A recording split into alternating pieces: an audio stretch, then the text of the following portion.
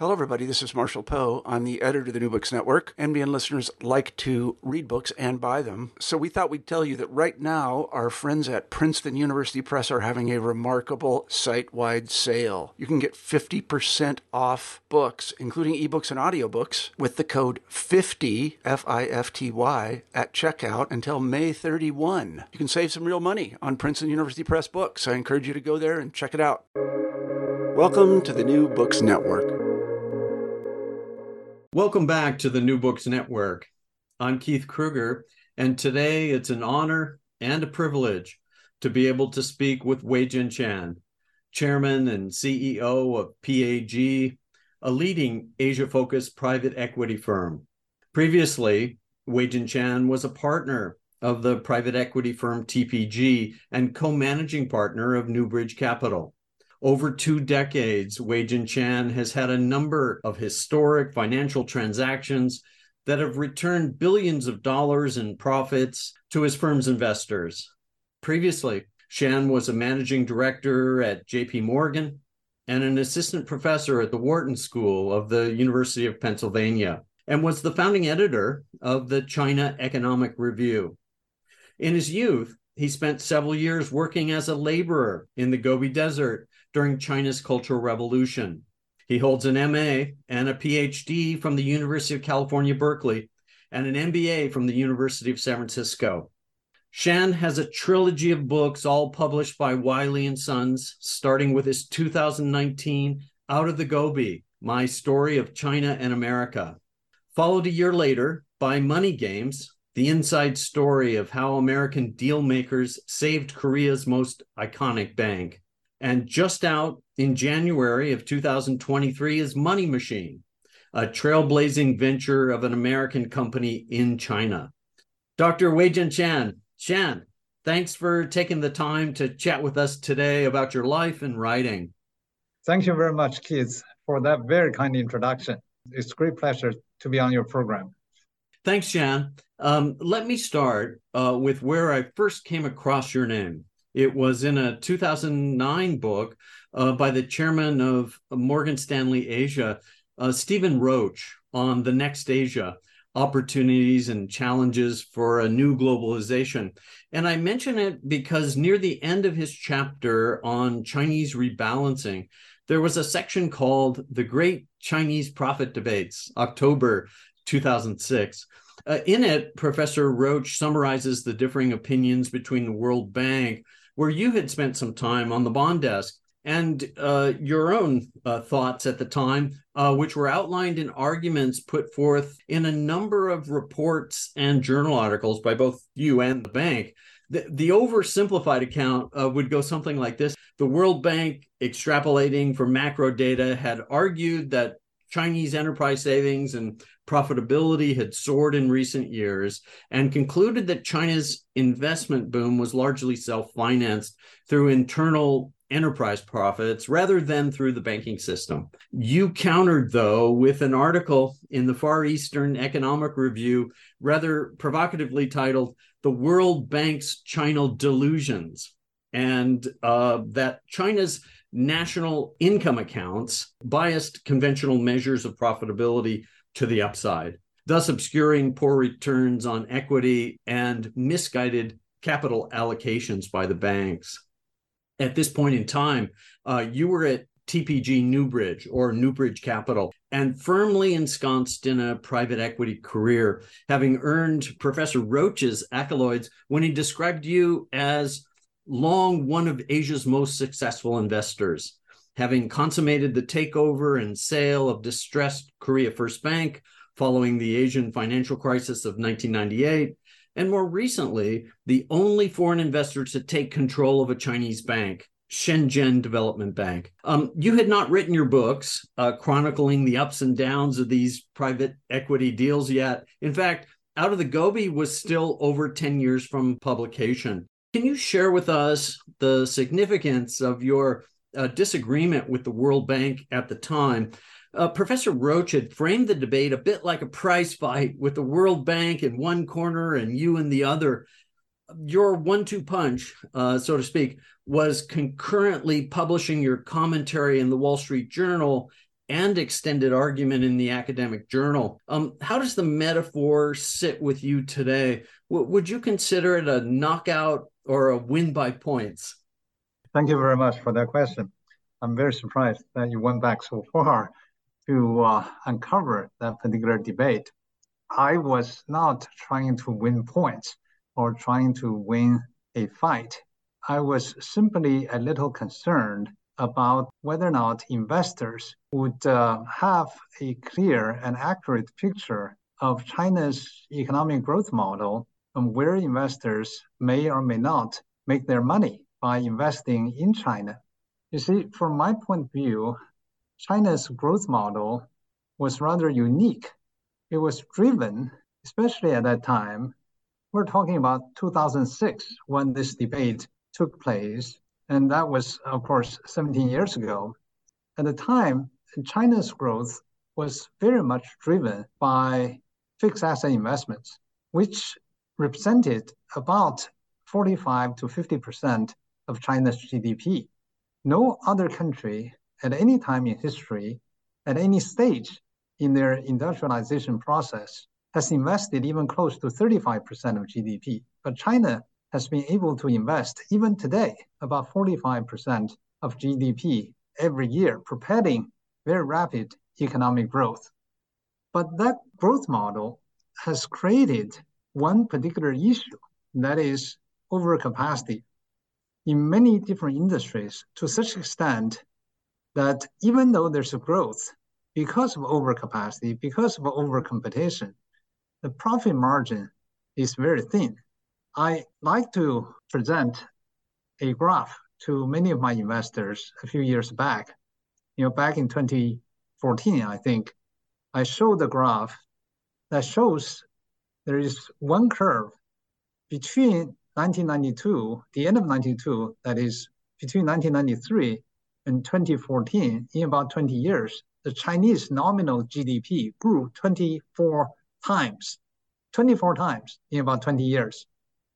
But Morgan Stanley China index, the stock market index, dropped 34%. If you think about it, typically, of course, there's no strong correlation between economic performance and stock market performance at any given moment. But over a long 20-year period of time, you would expect some positive correlation, right? You would expect that if there's a high economic growth rate, the stock market should also go up. But in the Chinese case, nominal GDP went up 24 times, and then the stock market index dropped 1/3. Why is that the case? It's because of overcapacity in almost every industry that you can think of. Steel industry, China produces more than half of the steel output in the world today. Cement, more than half. Shipbuilding, chemical industry, aluminum, every major industry, China had tremendous overcapacity. And that's the reason why there's a growth, but there's little profitability, and why the stock market index over a 20-year period of time dropped 1/3 when the economy went up more than 20 times. So I just didn't believe the argument put forward by some researchers of the World Bank, who I highly respected, and I still highly respect, looking at some data to say that the Chinese firms are profitable. That's not the case. And simple as that, I just wanted to make that point so that investors would not invest in sectors saddled with overcapacity without much profit, but to focus on those sectors where there is profitability. The reason that China was able to invest so much, is still able to invest so much, is because China uniquely has the highest savings rate in the world. No other country has this high savings rate at about, even today, 45% of GDP, but at that time, about 50% of GDP. Wow. No, thanks for sharing that. And I can give you another data point, which is along the same lines. So between 2011 and 2013, in 3 years, China consumed 6.6 billion metric tons of cement. In the 20th century in the United States, between 1900 and 1999, America consumed 4.4 billion tons of cement. So China consumed 1/3 more cement in 3 years than America did in 100 years. And that's the extent to which China was building capacity at the time. That's a good metaphor there, the concrete nation. Well, let's move on. Your first book, Out of the Gobi, My Story of China and America, was published in 2019 by Wiley, as I mentioned. Janet Yellen, currently Secretary of the United States Treasury, wrote the foreword for the book, noting that she first met you in 1982 at Berkeley. You were starting your PhD program in business administration, and she was your academic advisor. There is no higher praise or better introduction to your first book and the broad contours of your remarkable life. I want to use parts of Yellen's foreword as prompts for questions to give listeners a sense of the various episodes in your life as depicted in your first book. Janet Yellen writes, I was stunned to discover he had no formal math training. All the math he knew, he had learned by himself by candlelight. Can you talk to us about your lack of formal math training in particular, given its significance, especially in graduate school? As you recount some interesting episodes near the end of the book, the title was The People's Republic of Berkeley, where you talk about meeting your advisor, Yellen, and her husband, George Akerlof, then an economics professor who later won the Nobel, and both advising you, and they were concerned that you would encounter some difficulties, especially in economics 201A, which you wanted to take. Interesting as well, you mentioned the challenges of linear algebra relative to calculus, and in it, the Calculus A course exam, where you finish an exam in lightning fast time, well before the other students, and the student assistant who's invigilating the exam accuses you of cheating because you had a perfect paper. You clearly have a propensity for mathematical reasoning. How do you explain it? Is it more about hard work and study and less about a natural ability, or both? The reason I didn't read mathematics was because of the peculiar background I grew up in, and that is during the China's Cultural Revolution. And when I finished elementary school, the Cultural Revolution started by Mao. For the next 10 years, almost all the schools in China were shut down. For such a vast nation, all the schools were shut down for the sake of the Cultural Revolution. So I never attended secondary school at all. I never received secondary education. For 10 years, I was out of school. And I was sent along with my peers to the Gobi Desert to work as hard laborers. And that was the subject of my first book, Out of the Gobi. How we spent time over there, eventually we got out of there. So when I got into the PhD program at UC Berkeley, my math training obviously was very lacking.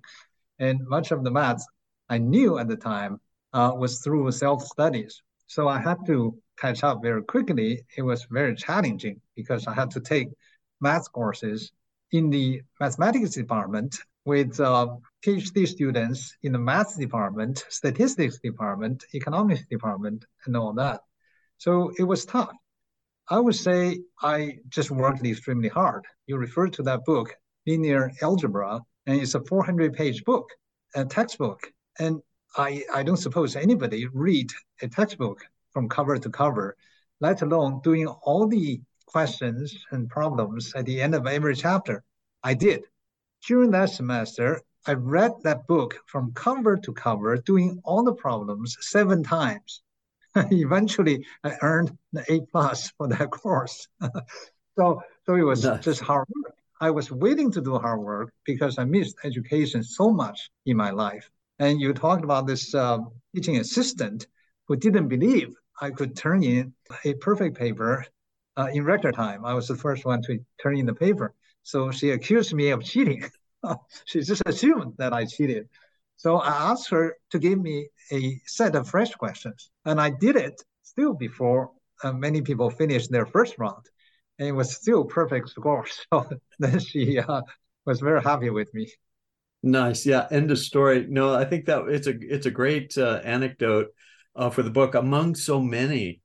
In your second chapter, School Cut Short, you describe your elementary school experience in Beijing. Part of the point here is that you grew up during the Great Leap Forward. It was well underway when you started elementary school.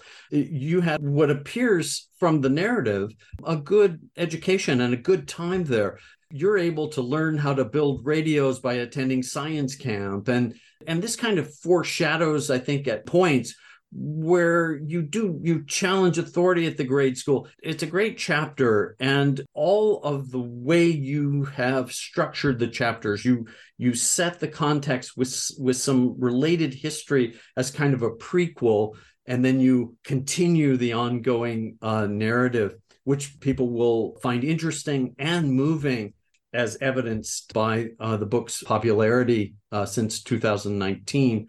But I want to direct your attention to your real worry at the time as you finished up elementary school. Like any ambitious 12-year-old, in the spring of 1966, it was all about doing well on the upcoming middle school exams, because this was key, obviously, and still is, to a top high school and university placement. Yet, suddenly things changed, as you note in your third chapter, Storm of Revolution, because as you've mentioned, by that summer of 1966, you found yourself at the start of the Cultural Revolution. Unlike the Great Leap Forward's far-reaching famine, which you came to learn about later in life, the Chinese Cultural Revolution was front and center, canceling exams, and school was just the start. And well before you ended up in the Gobi Desert with your Army Construction Corps comrades, you found yourself, at least early on, caught up in the excitement, as would any teenager, suddenly freed of the restraints of study and Confucian control, family, parents, teachers.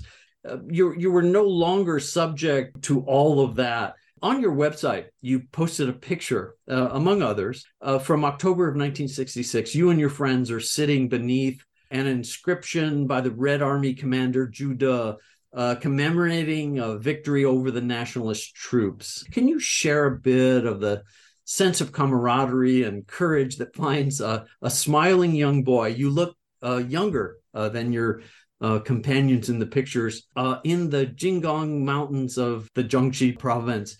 Did you find that in some way it was kind of preparation for your mission to the Gobi Desert a few years later? Thank you, Keith. The exam that you refer to was not middle school exam, but the exam to be selected to go to the middle school. I took the graduation exam for elementary school, but I was yet to take the entrance exam for middle school when everything was shut down for the next 10 years. So during that time, I followed a group of older friends to travel around the country, which was encouraged at the time. China descended into chaos. All the schools were closed. And not only that, Red Guards roamed the streets, destroying everything. And then everywhere, transportation became free. You could go travel all across the country by train, by bus. And at that time, nobody could afford airplane. There were no basically air travel. Buses and trains were all free. So I just followed a group of friends who were about 4 years older than me to travel across the country.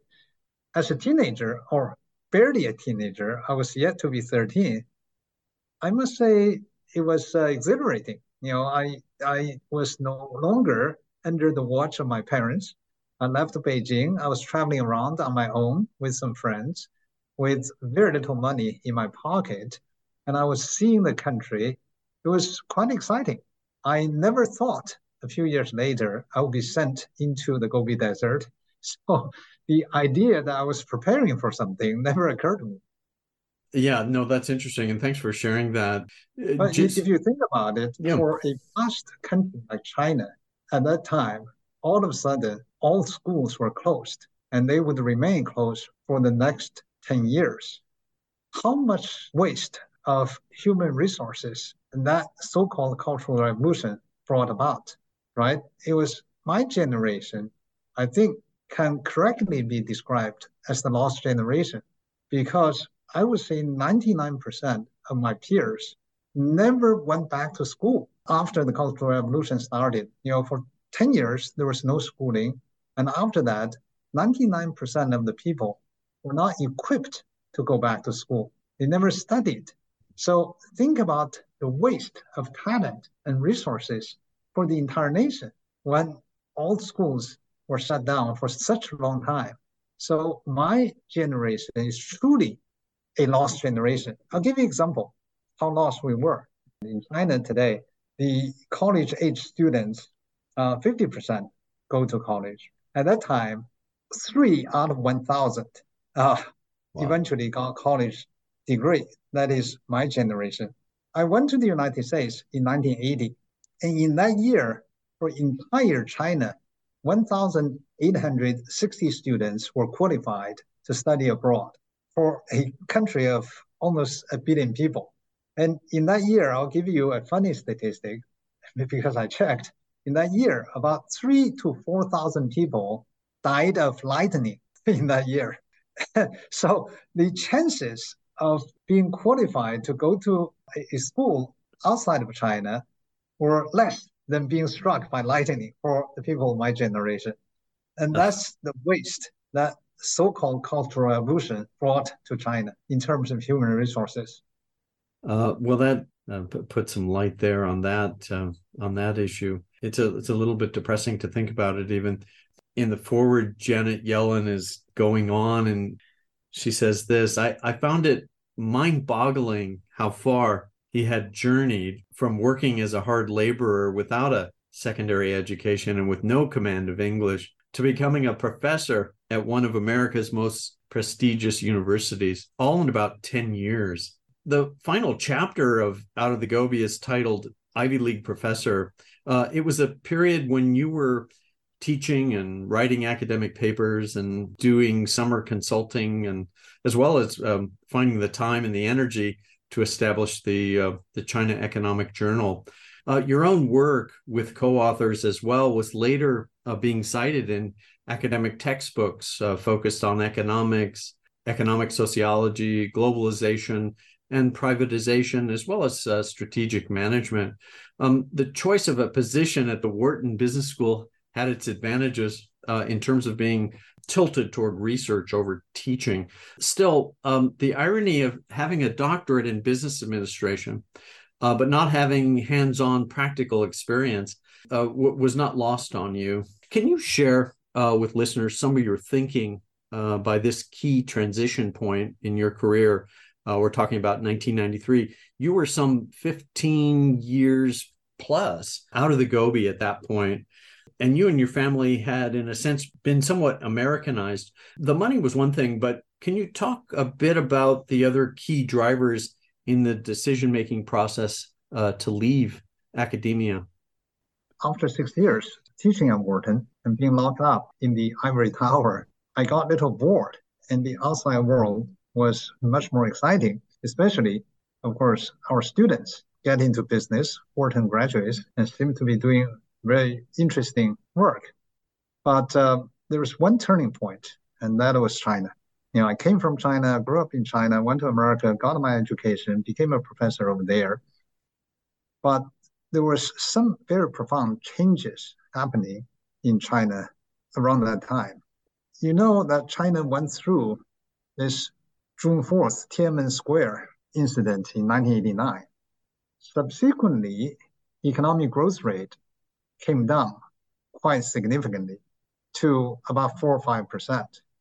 Then in 1992, Deng Xiaoping, the paramount leader, took a tour to the southern part of China and made some remarks such as, if anybody doesn't want to do economic reforms, meaning moving in the direction of the market, which in my view is really moving in the direction of capitalism, he should step down. And after that, China's GDP grew in 1992 about 14%. All of a sudden, the economy started to take off. So American multinationals started to look at the China market with a keen interest. American major investment banks also went to China, went to Hong Kong, went to China to exploit the potential of that market. And people need people like myself who understand American business, who understand how China works. So I was approached by a senior person by name of Tad Bizak at JP Morgan. And he just made me an offer I felt I couldn't refuse.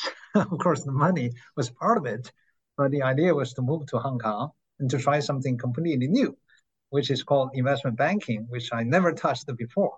But I had confidence that with my training in the US and with my teaching experiences, with my knowledge of China as a country, and with my drive, I probably could give it a try at this JP Morgan, the American Investment Bank.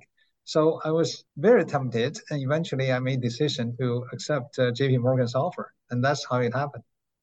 Yeah, no, it's interesting, and we compressed a lot there, but we're not really here to summarize the book. And Out of the Gobi really needs some time and attention. There's quite a few chapters. You do bring up the other books, and there is a link to the trilogy. So just to kind of finish up here with the Janet Yellen foreword, she said this at the end. She said, "It is not only Shen's personal history that makes this book so interesting, but also how the stories of China and America merge in just one moment in time to create an inspired individual so unique and driven and so representative of the true spirits of both countries, particularly now. The people of both nations have much to learn from and teach one another."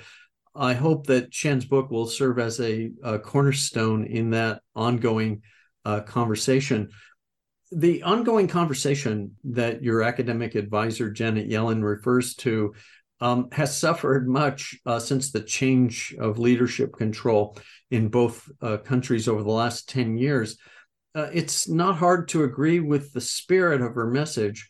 And I want to focus, though, on the idea of leadership, as just mentioned, and your 13th chapter in Out of the Gobi. And I don't think we'll be giving away too much, but the title of that chapter is called Brick Making the Ancient Way. In it, you come up with the idea of building a machine to manufacture the bricks your Army Construction Court work unit is literally making by hand. It's an interesting story on a number of levels, and I want to invite you to recount as much as you'd like regarding the challenges you faced. But it is the realization that you and your comrades come to about how good leadership makes such a difference that I'd like to ask you about. Do you feel like the imprint of that experience and recognizing the contrast between the morale and achievements, as you put it in that chapter, between the different Army Construction Corps companies, was later of some value in terms of your management choices as a private equity professional? And for that matter, does it inform your own leadership style and the decisions you make these days as a CEO of PAG? Not directly, but indirectly, of course. What I describe in the book is that I was a bricklayer along with my peers. Making bricks is among the hardest jobs I have ever done. It was backbreaking. You have to dig out a lot of sand. You have to mix clay with sand, with water, and then you will have to use a mold to create bricks, dry them up, then move them into a kiln, very big kiln, taking tens of thousands of bricks at one time.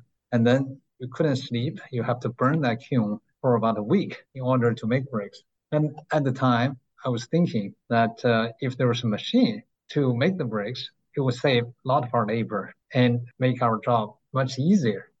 In order to explore that idea, we went to a different place where they did have such a machine. And we found that place, that particular farm, was much better managed than where we were. The leaders of our farm were both incompetent and indifferent to what we were doing. They didn't really care, right? So this other place where they did make bricks with machines, life was much better than we were, and we starved very often. And that was the hardest part when I was working in the Gobi Desert. I suppose leadership does make a difference. Management does make a difference. And now I'm in private equity business. We very often buy control of the business in which we invest. And for us, it's critically important if you have control to make sure you have the right management, because the management can make or break a business. The business is good because the management is good. The business is bad because the management is bad. So in our business, it's critically important. If things don't work out, we replace the management immediately. In both of my books, Money Games and Money Machine, we talked about how after we invested and bought control of the two banks, we replaced the management. Not once, but twice. Our own management team didn't work out. We had to replace them. So I suppose if you have to think about a link between my experience in the Gobi and what I'm doing today, yes, management does make a difference. Yeah, no, thanks for that. It may seem a bit forced, but as you go through the trilogy, as you just said, interestingly, and you note it as well in the third book, you had that sense of deja vu that you'd already replaced the old management, you'd put in your CEO, and then in both cases, within 12 or 18 months, you had to replace them with someone from the board. Yes, leadership really makes a big difference. Thanks for that, Chan. Well, let's move on then to Money Games. You've already mentioned accepting a position at JP Morgan. You cover this period in more detail in the first chapter of your second book. You choose to work in investment banking over consulting. Can you share a bit about some of the challenges you encountered with a firm that eventually closed down its capital markets operations in Hong Kong not long after the Asian financial crisis? And how would you advise students or recent graduates these days contemplating similar careers in China? Well, what's the ratio of effort, as you described in your IPO sales market? Do you think it's still 20% financial engineering and 80% political engineering? I think the time when I was an investment banker, it was a special period in the Chinese market. The market was very new. The first overseas IPO undertaken by a Chinese firm was only in 1994. And I joined investment banking in 1993. So it was the very beginning of Chinese companies going to the public market to raise capital. And therefore, not only did they not know much about overseas capital markets, we as investment bankers at JP Morgan didn't know much about how they operated. And many of the Chinese companies were not even companies. They were under the centrally planned economic system, free economic reforms. They were simply factories making goods at the direction of the government and surrendering all their profits to the Ministry of Finance. So they were not companies. So in order to bring them to overseas public markets and sell their stocks to foreign investors, you have to restructure them into joint stock companies. And many of these companies owned not only productive assets, but also what I call social assets. For example, a large factory I described in the book owned its own hospital, its own fire station, its own nursery, its own kindergarten, for all the employees, and its own utilities and so forth. Such a company cannot possibly go public because they have so much social responsibility. So the restructuring would involve separating out the social responsibilities and restructure the productive assets into joint stock companies. And then they're ready to go public. And then you will have to reconstruct their accounting because they never kept their books in such a way, without the social responsibility. So you have to bring in one of the big four accounting firms to basically recreate their books for at least the past 3 years so that investors would know what have happened in the past 3 years. It was very complicated work. And our bankers were not experienced with doing this kind of work. If you think about it, if you get a mandate to help a company go public, let's say on Hong Kong Stock Exchange or New York Stock Exchange, let's say the mandate comes from South Korea. It's already a mature company. And all you have to do is to write up the prospectus and sell the stock to investors. But if the mandate comes from China at that time, if the mandate came from China, if I use past tense, then you have to spend a year or two to restructure the company first and then to put them in shape before you could sell their stocks. So that work, nobody had any experience with, and it was hugely resource intensive, and it was not profitable. And that's why, after a while, 1997, 98, after I left, JP Morgan simply shut down its investment banking business in Hong Kong. And it was not until much later that JP Morgan came back with a roar and opened up very big business here in Hong Kong. And that is because the Chinese market has matured and the private sector has developed to such extent that now the private sector in China contributes 2/3 of GDP. And in fact, China has been able to grow so much, not because of the state-owned sector, but because of the vibrant private sector. So now the situation is much better than 30 years ago when I first joined the investment banking. It's a good chapter, and the full title is actually The Inside Story of How American Dealmakers Saved Korea's Most Iconic Bank, a story of change on a number of levels. The first change was your primary focus, which had shifted from China to South Korea at that time. This, though, was a result of the change you had already made from investment banking to private equity.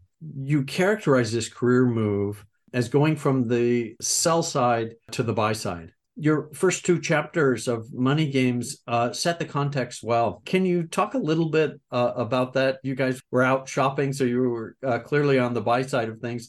Can you share a bit of the narrative here? In particular, your thoughtful explanation of the buy and sell side industry distinctions and how it helps differentiate the two financial service industry sectors, along with the rationale for your change. My second book, Money Games, is about the outfit of TPG. At that time in Asia, it was called Newbridge Capital. Later, we rebranded the name to TPG Asia after we integrated Newbridge Capital into TPG. During the Asian financial crisis of 1997, many banks in Korea failed. And we went into Korea and bought what used to be the largest bank in the country called Korea First Bank. So the book is about that story of an American firm buying control of a nationwide iconic commercial bank in Korea. But the setting that story took place was the financial crisis of Asia in 1997. And during that crisis, just to give you some sense of how severe the crisis was, in 1997, Korea's stock market dropped 49% in value. And Korean won, the currency, dropped 65.9% in value against the US dollar. So the exchange rate weakened so much that it lost 65.9% of the value. So in US dollar terms, the Korean stock market lost 85% of its value in 1 year. And as Korea was in crisis, IMF, International Monetary Fund, and World Bank provided Korea with a rescue package because Korea was running out of money. At the end of 1997, Korea had enough foreign exchange reserves left to last the country about 3 days at the rate of capital flight at that time. So IMF and the World Bank provided a rescue package of $58 billion, largest ever in the history of these two international organizations by that time, provided that the Korean government sells at least one of the failed and nationalized banks to foreign investors in order for foreign investors to bring in the best practices in international market risk management to turn around these banks as part of the banking reform in Korea. So in that year, I was first with JP Morgan. And JP Morgan, as an investment bank, helps issuers or companies to sell themselves. If you want to raise money in the stock market, you sell stock shares to investors. So the investment bank is considered to be on the sell side because you sell your capability to your client, and your client will have to raise capital in the market. So sell stocks. So you help sell your client And that's why investment banks are considered to be on the sell side. Private equity investors buy assets. They make investments, they buy assets. So private equity is considered to be on the buy side. And in the financial crisis, as what happened in 2008 in the United States, when Lehman Brothers failed, a number of financial institutions failed. Washington Mutual, as you remember, also failed. AIG was in great trouble. Even Goldman Sachs had to raise capital from Warren Buffett at very high rate, that is very expensive capital. So in the financial crisis, the sell side, the market froze. If you want to sell shares, and nobody would buy it because everybody was in panic. Think about 2008 when Lehman failed, right? If you want to sell stock of Lehman or anyone, the market froze. You couldn't do it. On the other hand, the valuation, the value of assets in a crisis will come down so much that if you're an investor with cash, then it becomes a buyer's market. So in the financial crisis, it's not desirable to be on the sell side. It's more desirable to be on the buy side. On October 23rd, 1997, in the middle of Asian financial crisis, Hong Kong's stock index lost 16% of its value in one day. And that was when I decided the sell side would have no business to do in the foreseeable future, and I should quit investment banking. Whereas the buy side, if you have cash to buy assets, would become very attractive. And I decided on that day, October 23rd, 1997, that I would quit JP Morgan and join Newbridge Capital, which was affiliated with TPG, to become a private equity investor. So that's what happened. Yeah, and it's fitting that you were out shopping with your wife, Yes. right? And you describe that well in the book. If you were to return to academia to teach a course on the Asian financial crisis, what would you want your students to understand about its causes, its contagion-like spread, and among other things, the importance of establishing a phrase you use later, a credit culture? If you think about Asian financial crisis of 1997 and the so-called global financial crisis of 2008, with the collapse of Lehman Brothers, when I say so-called global financial crisis, because that financial crisis didn't affect Asia so much. It affected the United States, it affected Europe. Many banks failed in America and Europe, but none of the banks failed in Asia during that period of time, 2008 and 2009. That was because Asia, 10 years ago, went through the Asian financial crisis. Their banking system got restructured and became very healthy. So when 2008 came, they were all resilient and none of them failed. So here's the lesson. If you have a market where there's too much debt and where there's not enough equity, and then the economy is prone to get into a financial crisis, as happened in Asia, as happened in the United States in 2008. And if banks overextend themselves and their customers cannot pay back their loans, then banks started to fail. So in 2008, it was the housing crisis. Customers or households were not able to pay back their mortgages. That triggered off the housing crisis and therefore brought down many banks. So the lessons learned is that banks will have to be very well capitalized, and banks will have to be very careful to choose their customers to lend only those who are capable of paying back the loans. So when I describe culture, credit culture, it means that banks would only make loans to good credits or those people, those companies are capable of paying the money back. And if you ignore that rule, then you get into trouble sooner or later. So in Korea, we helped build credit culture. And in China, in my third book, talked about how we helped build that credit culture. And the only way to prevent financial crisis is to make sure that the banking system is sound. And that is, they don't make bad loans and they're well capitalized.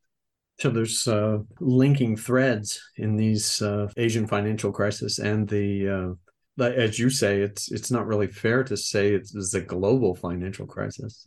Somebody coined the term called the Atlantic financial crisis because it only affected the United States and Europe to a large extent, but not so much to Asia.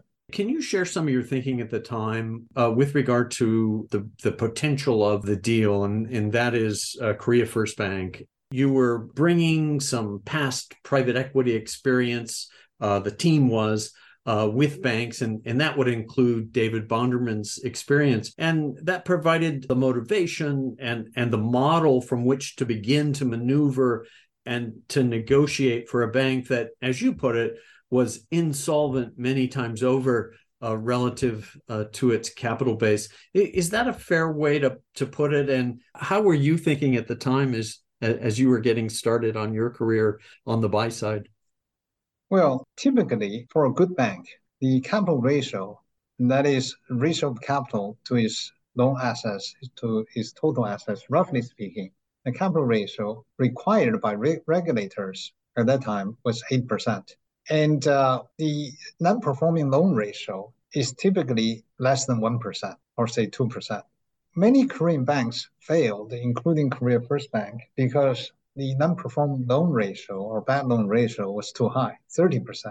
If your capital is 8%, if your bad loan ratio is 30%, you know you're insolvent many times over because you lose much more capital than the capital that you have in the bank. That's what we meant when we say the situation was very dire, the bank failed, and it was insolvent many times over. So it was risky business to consider to invest in. Yeah, thank you. And you bring that up and I think develop it quite well in the book. And the book outlines the back and forth of the negotiations to help close the deal and to help Newbridge Capital establish a majority stake in KFB, or Korea First Bank. And in a way, it could be written up as a study of the politics involved when the tensions of this kind of illiberal nationalism meets this more liberal globalization, if that's a fair way to put it. But it complicates this whole private-public sector interest tension that seems to collide. And there's kind of cross currents in the book. Not to mention the strategy and tactics involved in the actual negotiating table itself. That said, the union of KFC and Newbridge Capital was finally consummated in December of 1999, as you note in The Final Sprint, which is chapter 13. But it was hardly the end of the story. And that's the beauty in some ways of Money Games. People really do get a feel for the ups and downs of this process. There was a journalist on the ground in 2000 by the name of Donald Kirk. The title of his book that he wrote in 2000, Korean Crisis, Unraveling of the Miracle in the IMF Era.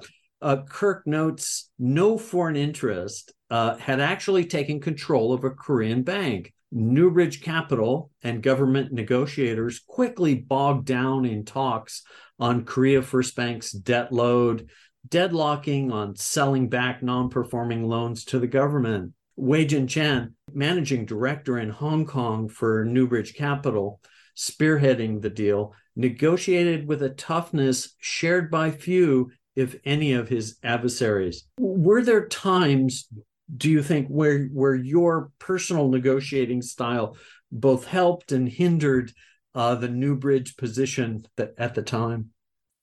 Yes. Sometimes when negotiation became too protracted, and sometimes when you felt that the other side was backtracking, it could be very frustrating. And sometimes you let that frustration bubble to the surface, which never helped in the negotiation situation. And eventually I had to analyze why it was so difficult government official decision. You see, we as private equity investors make decisions very quickly. And once we make our decision, we stick to our decision. And we offer a term, we don't retreat or retrade the terms. Whereas government officials would take very long time. And initially, I didn't understand why they couldn't just say yes or no to a proposal that we make. And sometimes they finally come to a decision, then they change their mind, and we didn't understand it. And it took some time for me to appreciate their difficulties, which I didn't appreciate to start out with. See, as government officials, you're averse to risk taking because if something goes wrong, you will get blamed. And if by taking the risks, something goes very well, you don't get the financial reward. You're a government official, right? If this bank makes a ton of money, you have nothing to do with that ton of money. You just receive your own salary. So what they are most concerned of is to make mistakes. And that's why it takes such a long time for them to make a decision. And then when they realize that they may have made a mistake, then they will try to take that decision back. So I finally came up with a solution to the issue. I decided, as customary in the American commercial world, when you go to a department store to buy things, if you don't like it after Christmas, you can go back and get a refund. In Hong Kong, there's no such a policy. If you buy something from a store, it's final. You can't get your money back. So when I was in America, I would buy things for my wife. If it's not something she likes, she would return them and get her money back. In Hong Kong, I stopped buying for my wife because if I make a mistake, she can't refund for that particular merchandise. So I thought if I provide the government officials with the full refund policy, they will be more willing to make a decision, just as I was more willing to buy things in America than I was in Hong Kong. So I said, if you made the decision and then you realize that you made a mistake, you're allowed to take back that decision and we start all over again. But if I propose something, I will not retrade it. I will not take it back. And that sped up the negotiation process. Now they realize it doesn't matter if they make a mistake. They can always take it back without us feeling upset about it. So it's really a process of building trust, but also putting yourselves in the shoes of the other side to understand what they're concerned about. That's how you negotiate with each other. And if you're not able to think from the perspective of the other side, very often negotiations fall down. So it was a very good learning process for us. Yeah, no, that's interesting. Thanks for sharing all that. And I was just thinking how to finish off a thought from Kirk's book, because he goes on to make a point that I wanted to ask you about. And so let me, I guess, put it this way. So Kirk writes from this journalistic point of view, and you shared, I think, quite eloquently there about the situation with the bureaucrats and where their motivation lies. Kirk is writing as a journalist, and of course he's bringing another perspective to things. So he's also got this macro perspective, right? And in the book, there's a chapter on banking, and he attributes HSBC's failure to get a deal, whereas Newbridge Capital got the deal. He attributes HSBC's failure to the Korean bureaucracy's preference for Newbridge Capital not being a bank, and thus less likely to make trouble for the government. He wrote in his chapter, he said, hey, why did Newbridge get the deal while HSBC failed? Until the deal was announced, the conventional wisdom had been that HSBC would succeed because it was a bank. Newbridge, since it was not a bank, it was often said, did not have the expertise the Koreans wanted to rescue Korea First Bank. The exact opposite of this reasoning, however, prevailed. Newbridge won out because it was not a banker, was not among, for instance, Daewoo's querulous foreign creditors, and would not align with them. Difficult though Newbridge might be, Wei Jin-shan could promise not to make so much trouble for the government, the banking system, and underlying relationships with the Chobol. The FSC would find no better option. HSBC, in contrast, this is again Kirk making this assertion here, would demand stringent standards and would surely have exploited Seoul Bank as a mechanism for enforcing them. So anyways, I wanted to get your thoughts on that, because he wrote that in 2000. You have the micro perspective. You were there on the ground. How do you see it? I think the strong preference of Korean government was for HSBC to buy the banks, one of the banks, because they wanted a world-class bank to come in with best international practices. And eventually, when we were trying to sell the bank, they also preferred for HSBC to be the buyer. And eventually, HSBC was not competitive with its rival. The same is true, in fact, with the acquisition of Seoul Bank. Initially, HSBC also targeted Korea First Bank, and then we picked Korea First Bank. And then they targeted Seoul Bank, but they failed to acquire Seoul Bank. It was not that the government preferred a private equity firm. The government definitively preferred a world-class bank, specifically HSBC. But our terms were simply better. Our terms and conditions were simply better to the government. The major difference between what we proposed and what HSBC proposed, as I described in the book, is that we would allow the government to co-invest with us. So we have control of the bank, say 51%. The government would own 49%. And we were going to turn around the bank to make it profitable, make it very valuable. And if we succeed, the government stood to reap half of the profit or half of the value of the turnaround bank. In fact, we even offered them some warrants so they get more than half of the benefits of a turnaround bank, even though we would have control, since we would own 51%. Economically, they will get more than 50% of the economic benefit. But when it comes to control, we have the control. HSBC, however, would insist on, basically, you can read the details in the book, acquiring 100% of the bank. And the government, in both cases, will have to put in a lot of capital to replace the bad loans in those banks. So the government will lose a lot of money. And in our case, they stand to gain the benefit of a turnaround. They get half of the benefits or the value of a turnaround institution. In HSBC's case, since HSBC wanted to buy 100% of the bank, they will get no upside. So it's the upside that makes the difference for the Korean government. And that's why they sided with us. Reluctantly, I must say, because we were not preferred. We were the backup bidder. But Lee Hong-jae, the chairman of Korea's Financial Supervisory Commission, eventually wrote a memoir as well.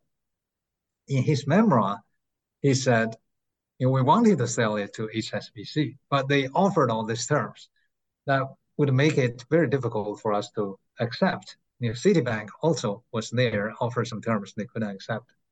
And then he said, Shan read our minds, and they offered to share the upside with us. I didn't read their minds. David Bonderman just thought to incentivize the government to do the deal with us, then we need to share the upside with them. That was all. Yeah, so this is probably a good point to bring up. Number one, Kirk's assertion there wasn't totally accurate in the sense that you were a safer bet. He was doing some kind of logical speculation. He wanted to know. He didn't know what happened. Right. He was trying to figure out why the obvious choice was dropped, that is HSBC, why the Korean government went with this American private equity firm. And because of lack of information, he had to try to figure out what happened. So he came up with this theory. The theory doesn't really fit with the reality, but it's a logical explanation from his part. Yeah. This is a good point, though, before we move and wrap up the second book. Private equity does kind of catch it in the press at times, or in academia, where there's this kind of barbarians at the gate perception of it. Whereas if you read Money Games or you listen to Money Games, because as I mentioned, the audiobook, I think it's David Schur or someone reads that quite well. It really does kind of lay out the thinking that was going on. And as you were just talking about there, in fairness to the Korean side, and then this idea that you guys weren't just in this to make a bundle for the investors and then just get out of there. There was some thought that went into structuring a fair deal. That's correct. We wanted to be fair, and the government officials were very conscious of their own responsibilities to the nation, to taxpayers. So they wanted to get the best deal out of the negotiations. So we knew that we had to accommodate the government side. And the government also knew there were certain conditions that they would have to grant us given how broken this bank was. So eventually it was meeting of the minds. Even as you were wrapping up the success of the KFB deal in December of 2004, you had already started working on another major bank deal in China, where no private investor, domestic or foreign, had ever controlled a nationwide commercial bank. And in this case, although the market potential was so much better, the target bank, Shenzhen Development Bank, SDB, was, as you noted, technically insolvent and in much worse shape than Korea First Bank, as you've mentioned, when you took control of it. China research that you shared mentioned that Standard & Poor's estimated that the country's banking sector would need at least 10, possibly 20 years to reduce its average non-performing loan ratio to a more manageable level. Can you give listeners a sense of where things stood in your mind with regard to KFB in Korea, and how that impacted your thinking with regard to making a decision to move forward on the Chinese bank? You're referring to my third book, Money Machine. The subtitle is A Trailblazing American Venture in China, describing how we at Newbridge Capital, which was later renamed as TBG Asia, acquired control of a national bank in China called Shenzhen Development Bank, SDB. The fact that we had the experience in Korea to turn around a troubled bank really gave us the credentials to buy a troubled bank and try to turn it around, restructure it, and rebuild it. You see, by banking regulation in the United States, a private equity firm is not allowed to buy control of a commercial bank. By the Bank Holding Company Act of 1956, no non-bank institution can buy control of a bank defined as more than 25% of the shares of a bank. And in the United States, none of the banks is controlled by a particular industrial firm or private equity firm because that's not allowed by law. And that's true for many countries. And in China, a single foreign investor cannot own more than 20% of a bank.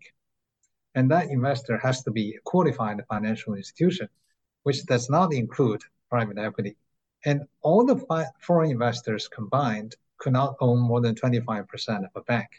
So ordinarily, a private equity firm like ours would not be able to buy control of a bank, either in China or in the United States. But as you note, you just read a little passage from my book, Chinese entire banking system was very troubled. The bad loan ratio for the entire banking system was about 30% in 2002. And the total amount of bad loans represented about half of the GDP of China, half of the GDP of China. That's why Standard & Poor's, which is international credit rating agency, estimated it would take China 10 or as much as 20 years to reduce the bad loan ratio to 30% to a more manageable 5%. And this was 2002. If their prediction had come true, then China would still be resolving its bad loan ratios today, 20 years later, right? But China was very keen to reform its banking system under the Prime Minister Zhu Rongji. And they also saw how Asian banks during the Asian financial crisis got into trouble, and then all the other Asian countries eventually restructured their banking system. China was spared from Asian financial crisis because the Chinese market, capital market, was more or less closed. So there was no capital flight. There was not much foreign capital, and therefore there was not much capital flight during that period of time. But the problems plaguing the Chinese banking system were similar to those plaguing the Korean banking system. A lot of bad loans, undercapitalization, and so forth. So China itself was trying to restructure and reform its banking system. And that's where the opportunity came. So some people saw our experiences in Korea and identified this particular very troubled bank and suggested that we buy control of this bank. And the rest of the story, of course, I describe in the book. By the way, at the time, we were very reluctant because we didn't know how much risk there was going to be, whether or not we were going to lose our shares. So here you were still managing the KFB deal in Korea. Well, that is, you hadn't exited the deal yet, albeit with Robert Cohen's expertise on the ground. He was the CEO the second CEO that you had hired. That in a sense is a story in itself, and I think readers will benefit a lot from that particular part of the book, among others. So you're juggling these multiple projects. Your metaphor is a money machine, hence the new title, and you've mentioned it. Your second chapter title, A License to Print Money.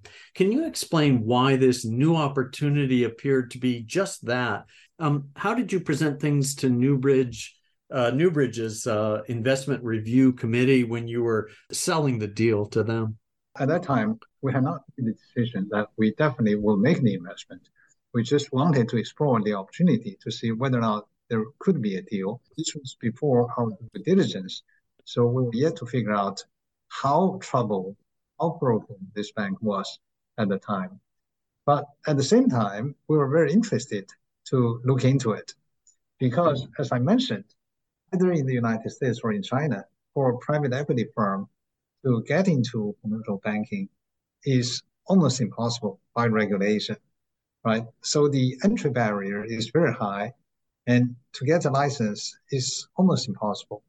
Circumstances were very special at that time because China was going to reform its banking system because this bank was very broken, and therefore we possibly could be allowed to look into investing and to buy control of this nationwide bank. We thought that was a very rare opportunity, even though we were yet to check out this opportunity. So that's number one, license. And the second point is, in a competitive market like the United States, like here in Hong Kong, the interest rates are set by banks. And if you lend at an interest rate too high, then customers will not borrow from you, and they will borrow from a competing bank which offers a lower interest rate. And if your deposit interest rate is too low, then people will deposit with other banks, not with you. So it's very competitive. And banks make money on the difference between lending rate and deposit rate. That margin, that what we call the spread, is how banks make money. Typically, in a very competitive market, it's very thin. It's like 1% margin. Your lending interest rate may be 5%, and your deposit interest rate may be 3%, but then there's 1% cost, to operate the bank. So your net margin is only about 1%. In China at the time, interest rates were controlled by the central bank. You couldn't lend as a bank at the interest rate below a certain level, and you couldn't take deposits at the interest rate above a certain level. So the spread is very fat. It's about 3.5% to even 4%, no matter how much competition there is. And that's very, very special. So that's what I mean by this is almost like a license to print money because your spread is guaranteed by the central bank. The catch is if you make bad loans, if you throw money away, then it doesn't matter how much spread there is, right? You're not going to make money. So we will have to bring in a risk management system to make sure that we don't create new bad loans. So on one hand, we thought it was a good opportunity to look into the possibility of getting this license to print money. On the other hand, we didn't know how big a hole there was already there, capital hole, because they made so many bad loans, and whether or not we'll be able to dig ourselves out of that hole if we bought control of this bank. So it was a dilemma, but before we checked it out, we would not know. And the story of this book is about how we were fighting, on one hand, to be allowed to look into this opportunity. On the other hand, we were very reluctant to commit ourselves because we're afraid of stepping into a black hole. So it seems at the time that we were very troubled by the possibility of losing the deal. And we were also very troubled by the possibility of doing the deal. Which is all the more incredible coming as it does as the follow-up to the KFB deal in South Korea. It's not hard to understand why Harvard Business School published it as one of their case studies in finance, including a second one that deals with the rights issue that you had some trouble that you outline in the book, trying to raise capital. You were restructuring the bank and dealing with the non-performing loans, and at the same time trying to incentivize the bank employees at all levels. So I want to ask you to share some of your thoughts on the ownership mentality that you were able and tried to frame on the ground there at SDB. Yes, I think regardless of the context I wrote about in either of the two books, when it comes to business, how do you make a business successful? How do you make people successful? I think a sense of ownership is critically important. If you are the owner, you have all the incentive to do things right. Even if you lack knowledge, you lack experience, you will try your best to do your best and to do your work well, right? And if you consider yourself just an employee and getting a fixed salary, then you spend your time 9 to 5, and you don't worry whether the business is successful or not successful as long as your job is secure. And that's not the way for anybody to exert the best effort. So my thinking is that wherever you are, first, as an individual, you have to feel like an owner, and then you can do your best. If you manage a company, whether it's a bank, industrial firm, you have to instill this sense of ownership in the minds and in the hearts of your employees so they feel like owners, so they try their best. How do you do that? I think there are two ways of doing that. One is to make sure that their economic interests are aligned with the owners. You know, they have stock options, they have bonuses, so that if they do well, then the company does well and they do well. So that's one way of doing that. The second is to involve them in decision making. If they are involved in decision making, then they feel like owners. And we, PAG, my firm, now we manage more than $50 billion in capital. We make investments. When we make a decision at the investment committee level, every partner has a veto. Every partner can say no to a deal. Now, that system may make the decision-making less efficient because anybody can say no to a deal and then the deal is dead.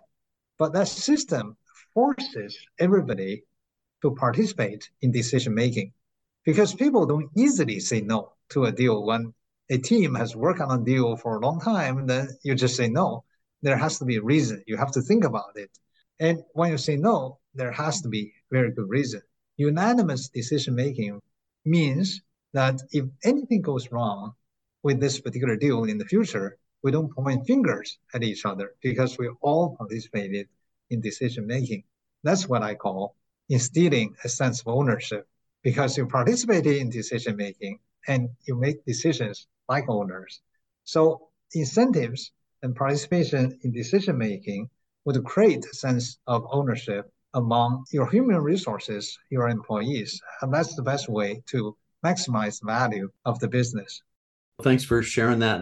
Shan, it really was a pleasure to finally talk with you, and appreciate you sharing your time with us about your remarkable life and all the books published by Wiley and Sons. Your 2019 Out of the Gobi, My Story of China and America, available also as an audiobook. Followed in 2020 by Money Games, the inside story of how American deal makers saved Korea's most iconic bank. Also, again, a really thoughtful and well done audiobook. And your latest, just out, Money Machine, a trailblazing venture of an American company in China. Shan, thanks again. Well, thank you very much, Keith. It has been a pleasure. Thank you.